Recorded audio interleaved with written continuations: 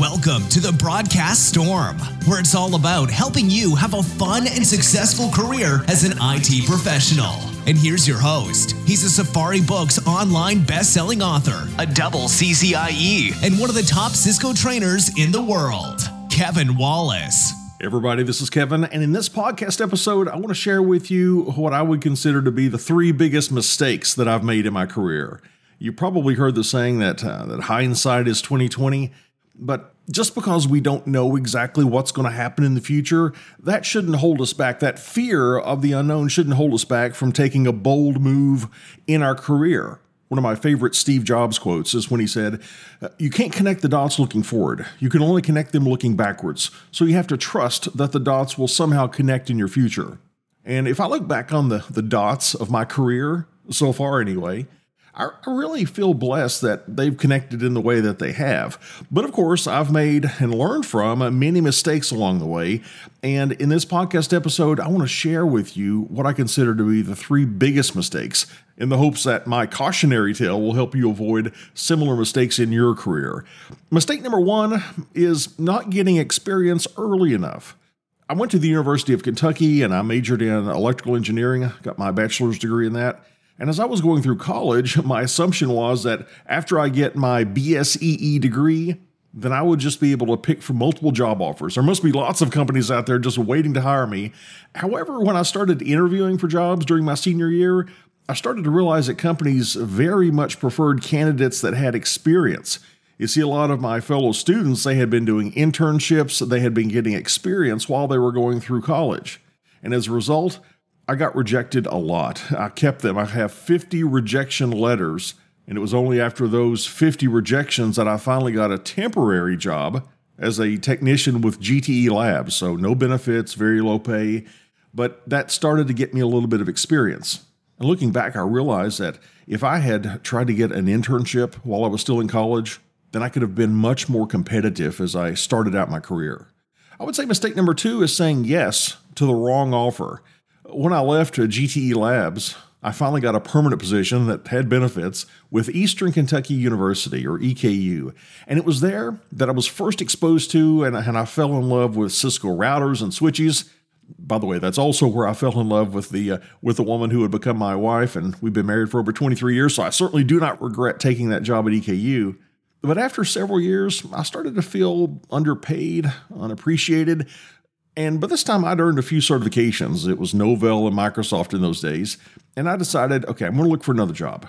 And there was it's now out of business, but there was a systems integration company here in the state of Kentucky. And they offered me a job, and it gave me a nice pay increase. And I accepted the offer, primarily because of the money. But what I failed to do was to clearly envision myself in that new job role and honestly ask myself, do I think I would be happy in that job? As you might guess, no, I was not happy. My one-way commute to the office, it tripled. It went from 20 minutes to 60 minutes, and then 60 minutes coming back home at the end of the day. There were lots of long hours on the road driving to customers located around the state, but probably the worst thing about the job was I called it the toxic attitude of the people in my office. And soon I realized I've made a huge mistake. And at that point, I called my former director at EKU, explained that, this probably wasn't the best move for me. And he was gracious enough to let me come back and resume my previous job role. But after I came back, the dynamic was just different, and things really never felt the same again. So after being back in that job for a couple of years, I left to go to Walt Disney World and work. And I have no regrets about that job. Disney, I've got to say, it was by far the best employer I've ever had. And I got to focus exclusively on Cisco technologies. And I encourage you, before you accept your next job offer, to carefully consider how happy you think you're going to be in that job. How do you think your personality is going to mesh with your coworkers? What will a typical day, if there is such a thing, what will a typical day look like? Can you see yourself being passionate about the work you're going to be doing? Consider that before you say yes to that next offer. And my third mistake was assuming that management was the next step on the corporate ladder. I remember that my happiest times working at EKU were the first few years. I spent my days learning new technologies, installing, troubleshooting, training, designing, and eventually a management position became available, and I just assumed that that's the next logical step in my career to move into management. Sadly, I was not awesome at management. That really wasn't my thing. What I failed to realize back then was something that Tony Robbins teaches. He talks about the three gifts of business professionals. There's the artist, the manager-leader, and the entrepreneur. Here's the way he defines those. He says that the artist is the skilled producer. So a network engineer is an example of an artist. The manager/leader, they manage teams of people. They bring out the best in those people.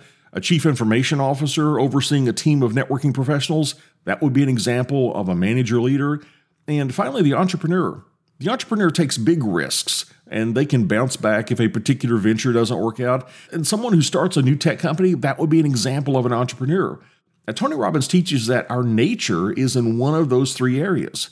Yes, we might be able to competently perform in any of those roles, but only one is our true nature. And for those that are leaders, I salute you, I admire you, I envy you, but leadership is not my strong suit. My advice in this area is simple. Make your next career move in alignment with your true nature. And those are what I would consider to be the three biggest mistakes of my career. Number one, not getting experience early enough. Number two, saying yes to the wrong offer. And number three, just assuming that management was the next logical step on the corporate ladder. My favorite Indiana Jones movie is The Last Crusade, the one with Sean Connery in it. And a memorable line from that movie is when the knight at the end of the movie tells Indy, "You must choose, but choose wisely." That advice applies not only to the Holy Grail, but also to our careers. There are key turning points in your career where a single decision that you make can affect your happiness and fulfillment for years to come. And I hope that by reflecting on my career mistakes, I've given you some insight that will help you choose wisely. And on that note, we'll go ahead and wrap up this episode of The Broadcast Storm. And I want to remind you about a new program I started a few months ago. It's called Diver Down Routing and Switching. I call it Diver Down because we're diving deep into various routing and switching topics. It's a membership program where we meet every month on a webinar, and I teach some content for a while. We do some Q&A. And what I've been doing the first few months is I've been asking the members, what are some important topics in routing and switching that you want to discuss?